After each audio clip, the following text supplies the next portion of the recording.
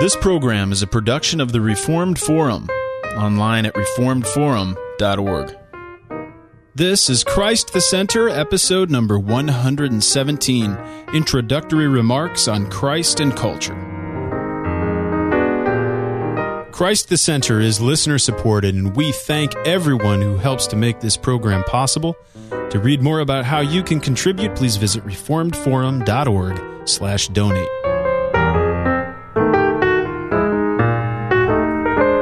Welcome to Christ the Center, your weekly conversation of Reformed theology. My name is Camden Busey, and we have a very special episode lined up for you today. I am pleased to release the first installment of a new project on Christ and culture. Our hope is to provide an enlightening discussion on the subject, and it is a much debated topic, that of Christ and culture, with several varying approaches even from within the Reformed community. And our goal in the way we have structured this particular project is to present you with several different, yet all Reformed positions. So to do so, we have invited four very capable men to participate. Let me introduce them. We have Bill Dennison, who is a professor of interdisciplinary studies at Covenant College. He's also the professor of apologetics and systematic theology at Northwest Theological Seminary. He's the author of The Young Boltman, Context for His Understanding of God, 1884 to 1925, and Paul's Two-Age Construction and Apologetics. We have interviewed him on both of those books. He's a very capable scholar and one who has a very interesting and unique perspective on the subject of Christ and culture. Our second participant is Dr. Darryl G. Hart. Dr. Hart teaches at Eastern University in St. David's, Pennsylvania, as well as Temple University here in Philadelphia, and he has authored many books and articles, including A Secular Faith, Why Christianity Favors the Separation of Church and State, Deconstructing Evangelicalism, as well as Defending the Faith, J. Gresham Machen, and the Crisis of Conservative Protestantism in Modern America. Dr. Hart is an elder in the Orthodox Presbyterian Church, and he serves on the OPC's Committee on Christian Education. You can find many of his writings and interaction at oldlife.org. Our third participant is Doug Wilson. Doug Wilson is pastor at Christ Church in Moscow, Idaho. He's also a faculty member at New St. Andrews College. Pastor Wilson has written many books and articles, including The Deluded Atheist, Heaven Misplaced, Christ's Kingdom on Earth, and Letter from a Christian Citizen. He appears in the documentary film Collision, documenting his debates with anti-theist Christopher Hitchens. And he also appears in their promotional tour for their book, Is Christianity Good for the World? Our final participant is Dr. Nelson Kloosterman, who teaches theology at Mid-America Reformed Seminary. He previously served at Bethel Christian Reformed Church of Marion, South Dakota, as well as Emmanuel Christian Reformed Church of Sheldon, Iowa. Dr. Kloosterman offers weekend seminars on Christian marriage and family, Christian medical ethics, and Christian cultural worldview. He has produced video materials for training elders and deacons, and he writes frequently for Christian Renewal. So he has a very interesting perspective and qualifications for speaking on this subject as well.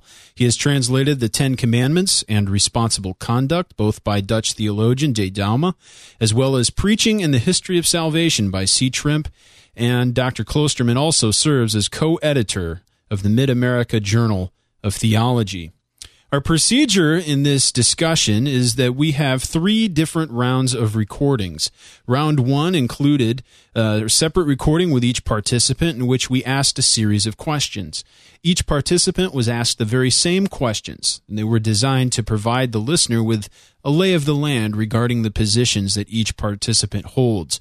After that, we swapped the recordings between or among all the different participants so they were able to hear everyone else's introduction, and then we recorded a second round of recordings in which they were able to respond to everyone else's introductory sections.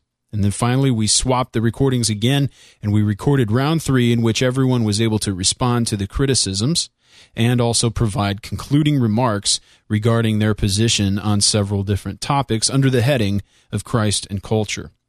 Now, we have divided the questions from round one into 7 different categories, and these episodes of Christ the Center are going to be coming out every week, and we're going to be giving you just a portion of this first round every week. Our first section was just general or introductory, in which we asked some basic questions regarding the subject. Then we got into politics, and then vocation, followed by education, then fine arts, etc., then a larger section on theological undercurrents, which included a discussion on common grace, natural law, and eschatology, and then our 7th section we finished just with a conclusion. And today, in this episode, we will be presenting that inclusion, or the bread on the sandwich, as it were.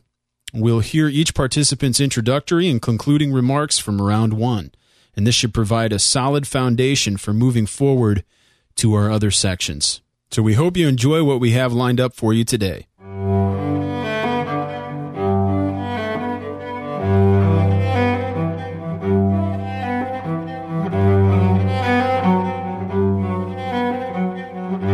Our first participant, Bill Dennison.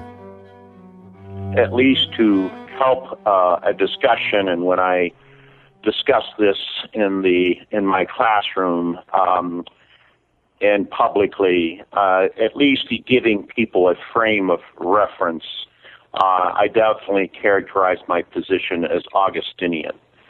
And in that, what I mean by that is simply I start out with the understanding of the eschatological antithesis between the city of God and the city of man, following the biblical injunction there from the fall, the seed of the woman versus the seed of the serpent.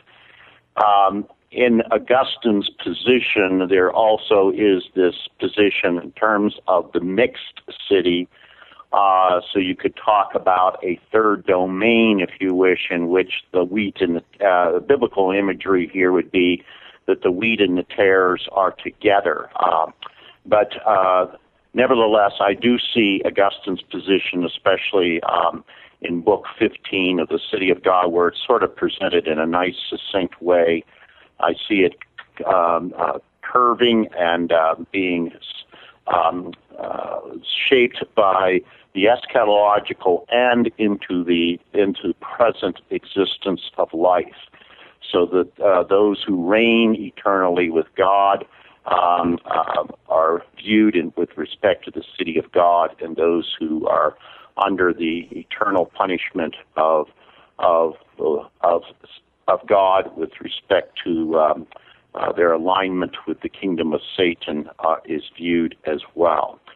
And so I see this also mapped out by Augustine in respect to a progressive revelation as it is found in Scripture. He outlines it that way.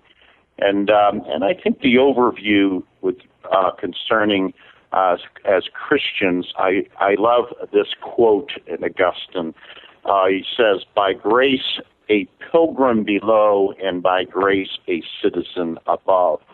And I love the emphasis on grace, the description of how we are pilgrims as we journey here on earth for the believer, for those who are part of the city of God, and yet those who are part of the city of God have their citizenship in heaven above, along with the affirmation by the Apostle Paul in Philippians 3:20. That's where and I was just going to say, and then I showed that under Voss's two-age construction in the modern context of exegesis in the Reformed tradition, and of course as I analyze culture, I take a Van Tillian approach with respect to a philosophy of history and the transcendental critique or analysis.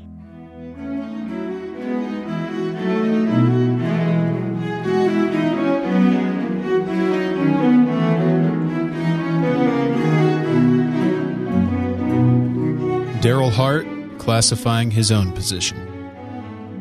I guess I would call it Augustinian, and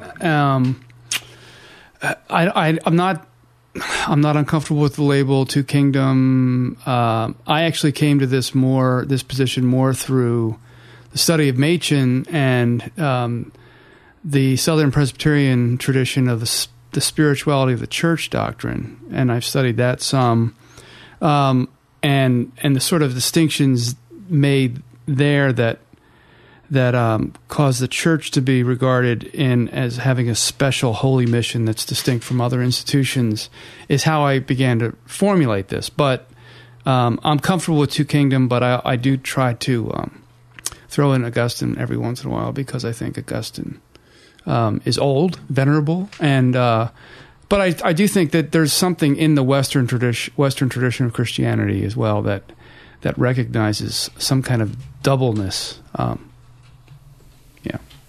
Well, so you already mentioned Machen, but what other theologians and Augustine? What other theologians do you find more or less affinity with, and are there any particular books or things that you would find in harmony with your particular position? Well, I mean, among the current people writing, I mean, Dave Van Drunen at Westminster, California, has done some stuff on natural law and two kingdoms. Mike Horton has also done some. Jason Stellman, a graduate of Westminster, California, who's a pastor in Washington State in the PCA, has this new book out on a dual ethic. So, I mean, those are, I guess I came to it mainly through reading Princetonians and the history of American Presbyterianism.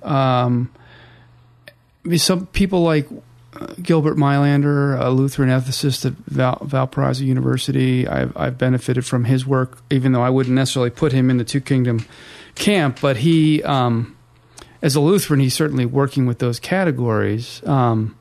But again, I would actually argue that this spirituality of the church doctrine has been much more present in American Presbyterianism, particularly in old school Southern folks, and when you read people like Dabney or Thornwell, for instance, or Hodge even on various political and cultural matters, you can see a kind of two kingdom outlook at work. And then, of course, I spent a lot of time with Machen on this stuff.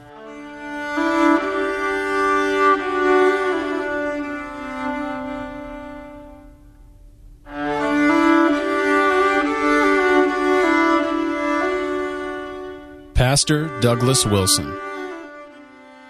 At the macro level, I would classify my position as Christ as Lord of culture. Mm-hmm. And that's a subset of Christ, the Lord of heaven and earth. So I want to avoid unnecessary dualisms wherever possible, and I want to avoid distinctions for the sake of distinctions. Christ is the Lord of the natural world. He's the Lord revealed in Scripture. He's the head of the church. He is the one who has the right to rule every tribe and nation because he bought them with his blood. So, if we went back to Niebuhr's famous, compass, Christ and culture, Christ versus culture, or Christ over culture, I would hold to an evangelical form of Christ, the Lord of culture. Mm. What other theologians do you find more or less affinity with? Well, I would say the theologian that I would probably have the most affinity with, sort of as is, would be someone like Harold O.J. Brown. I have learned from people who were, that represent positions other than mine, both sort of to the hard right and to the softer left, if you will. So I've been indebted to some of the recon writers, Rushdoony and others. I've learned particular things from them. I've actually appreciated a lot of what Carl Henry has had to say about Christ and culture, and that's part of my evangelical background. So, but probably if you wanted to wrap it up and say, okay, what Reformed theologian do you find the most natural affinity with when it comes to issues of politics and culture and all of those sorts of things? I would say Harold O.J. Brown.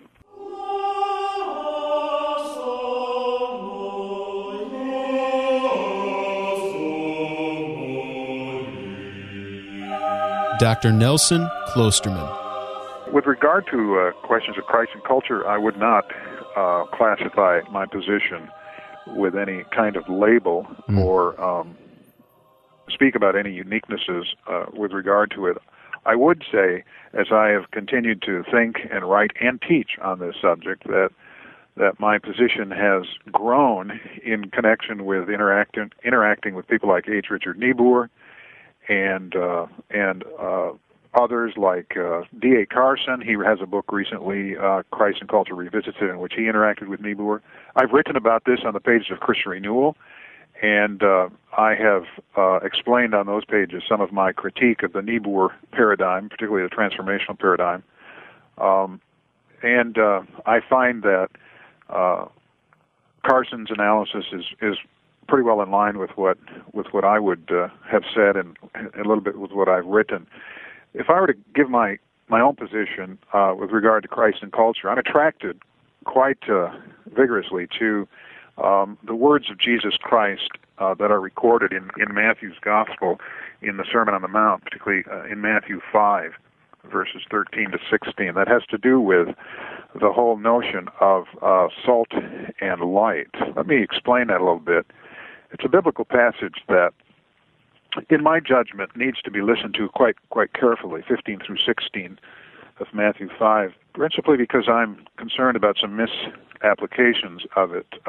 For example, there are those who take the salt metaphor and, on that basis, suggest that Christians have to go out in the world to preserve or conserve or redeem the world in connection with the evidence and presence of sin. I think a careful study of the passage suggests that what Christ is doing here is he's talking about salt as a flavor, not as a preserver. The text says, if the salt becomes foolish, that's the literal rendering, the salt becomes foolish. Now, we can't render that very easily into our English idiom because we don't know what salt and foolishness have to do with each other, but if you study the Scriptures, foolishness is disobedience to God's commandment, and saltiness, by contrast, would represent obedience to God's will.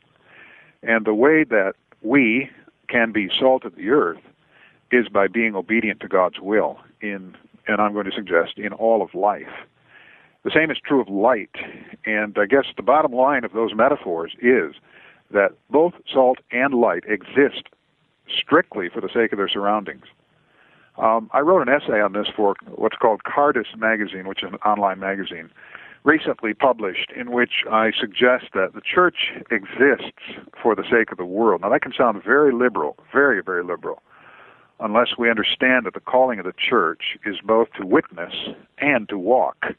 The witness and the walk of the church in the world are designed to provide unbelievers with opportunity both to ask the why question, the 1 Peter 3:15 question, and the opportunity to glorify God for the sake of our works. In fact, that's what Jesus says. He said, let your light shine before others so that they may see your good works and give glory to your Father who is in heaven. Now, let me extrapolate that a bit. I think when Jesus is saying, let them see your good works so that they may give glory to your Father in heaven, he's not suggesting the good works here are exhausted by the means of grace or by the labor of the institutional church. It includes that. But from the church and from the means of grace, there radiates life and lifestyle that is obedient in the world. And the character of that life and lifestyle are such that it's provocative, asking people or prompting people to ask why, the why question. Why do you do what you do, and why don't you do what you don't do? And also, it is so stimulating, this life and lifestyle of Christians, that non-believers are given to thank God, a God whom they don't acknowledge, really. So Jesus' words in Matthew 5:13 to 16 they constitute for me a kind of a vision for the relationship between Christians, anyway, Christians and culture. Would there be any other theologians that you find more or less affinity with? Well, yes, there is one who is relatively unknown. He's a Dutchman, surprisingly. One not well known in North America by the name of Kloosterman. And his book has been translated into English entitled Christ and Culture. I would like to, I'll just put it that way, I haven't committed myself to it, but I would like to retranslate that book in an annotated edition, because I think it has something to say to our current discussion. Skilder emphasized notions of office and vocation, cultural mandate, he had a particular slant, a kind of a polemical slant with regard to common grace. We'll get into that later. But I consider his major contribution to the discussion to be an understanding of our, that is, Christians' partnership in the world with God. There's a notion of co-laborers. We are co-workers with God in the sense of exercising our callings as those who are disciples and followers of Jesus Christ.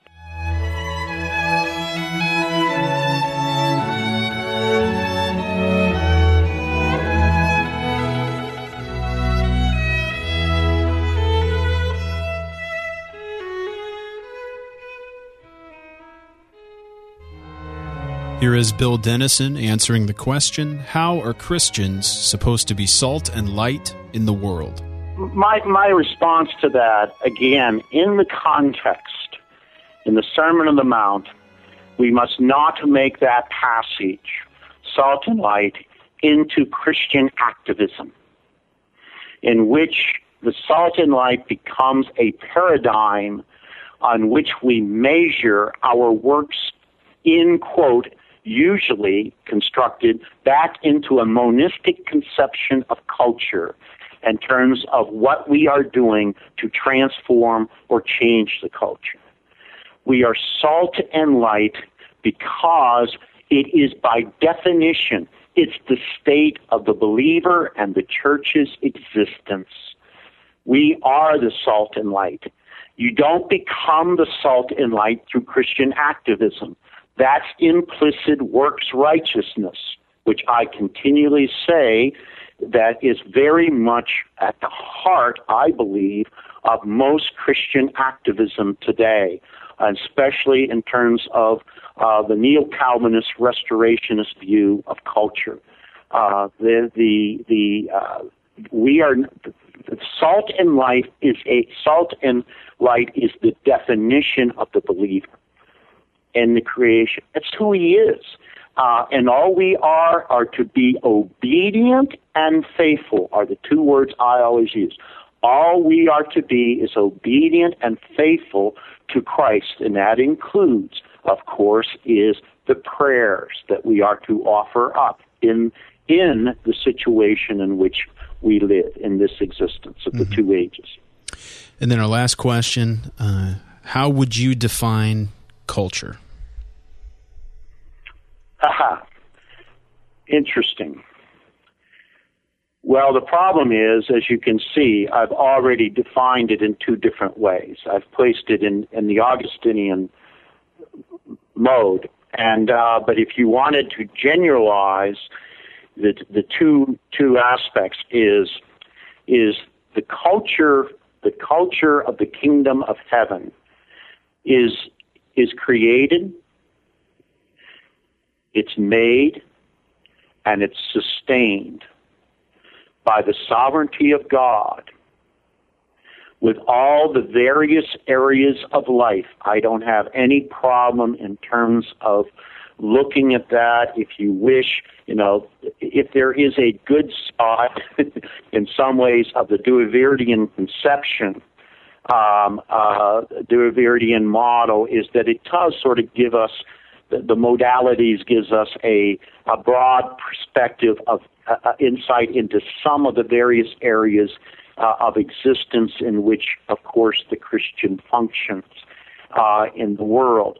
But anyways, the culture is God has created, sustained our existence in terms of our various aspects and talents as we correspond with His activity with us to bring us into the as He continues to sustain us in the culture of Christ. That's how I looked at that.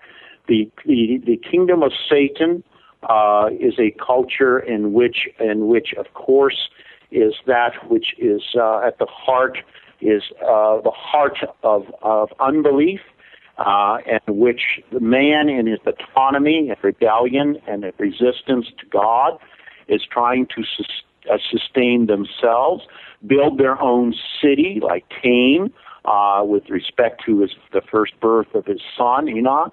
They're trying to sustain their existence, make their world for themselves on their own, out of their evil evil hearts.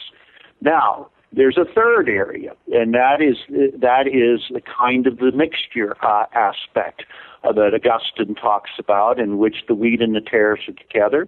So in there's a kind of joint cooperation in this world with Christians and non-Christians. And then again, but nevertheless, that is being designed and worked out according to God's own purposes with respect to that cooperation, and which also obviously will come under the final judgment and extinction when Christ comes again. And that, again, human beings are given the ability as the image of God to create and to make, like an automobile, steel, things that have gone on, wagons. If we're talking about the medieval period, they can make these things in which to better sustain their life in this world. But nevertheless, there isn't anything in this context in which is sustaining for eternity. So the various talents can be used in terms of those creative aspects of which God does as we reflect the image of God. And the non-Christian still is image of God, in my view.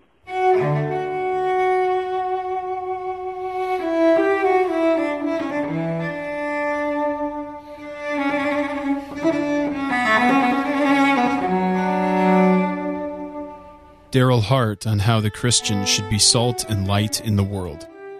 The simple answer is in his or her vocation. What God has called Christians to do is the way that they're to be salt and light. So if you're to be a mother, if you're to be a baker, a banker, a preacher, or whatever, all those are ways to be salt and light.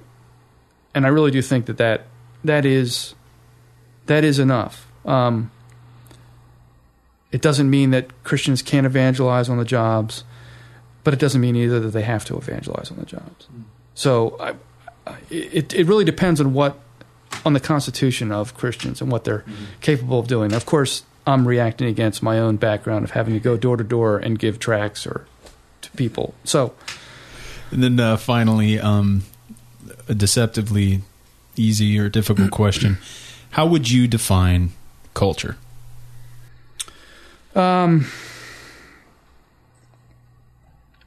It's all that stuff in which humans engage that is not economic, political, and civil, I guess. So, I mean, it has to do with language, it has to do with food, it has to do with kind of values, morals.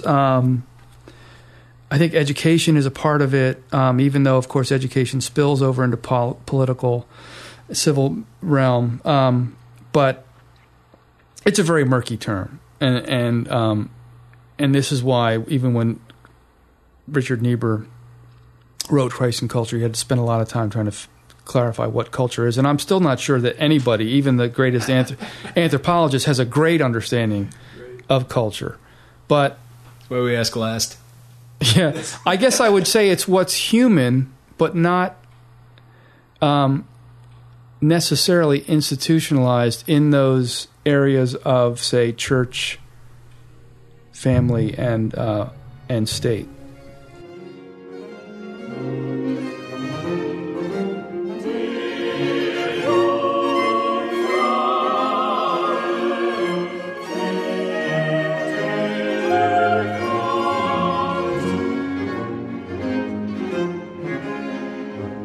Doug Wilson.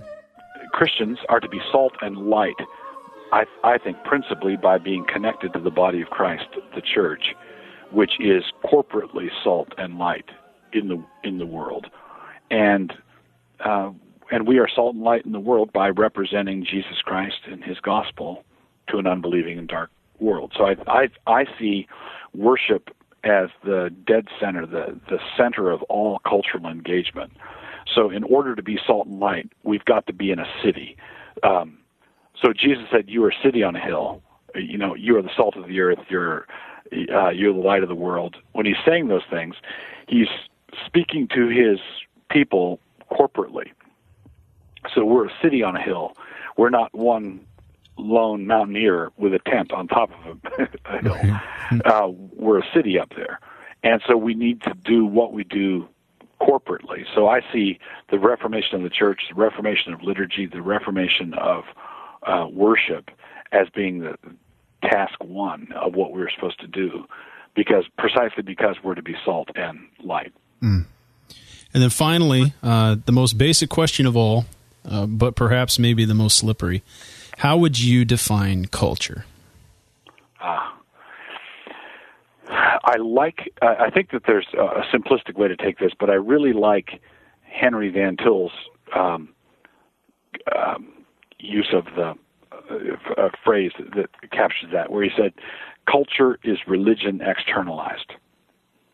So I believe that cultus, the formal worship of a people's gods, cultus drives, shapes, and forms culture.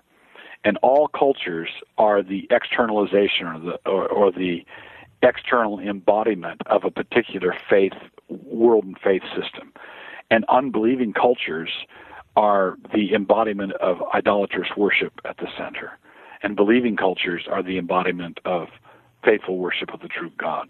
So culture is religion externalized.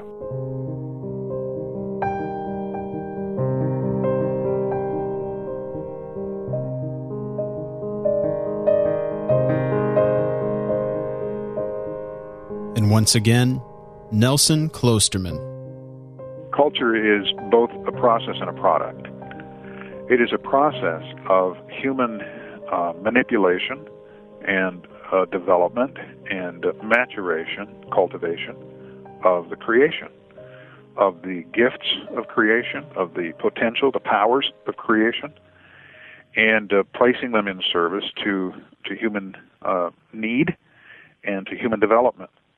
It's a product. Culture is a product insofar as this process takes shape. It takes concrete, tangible shape. So we have a car with 4 wheels, and it burns a certain kind of fuel. Now the products change. Witness the explosion of technology, and so on. I think that culture, as a process and a product, bears an unmistakable, ineradicable moral quality and worldview quality.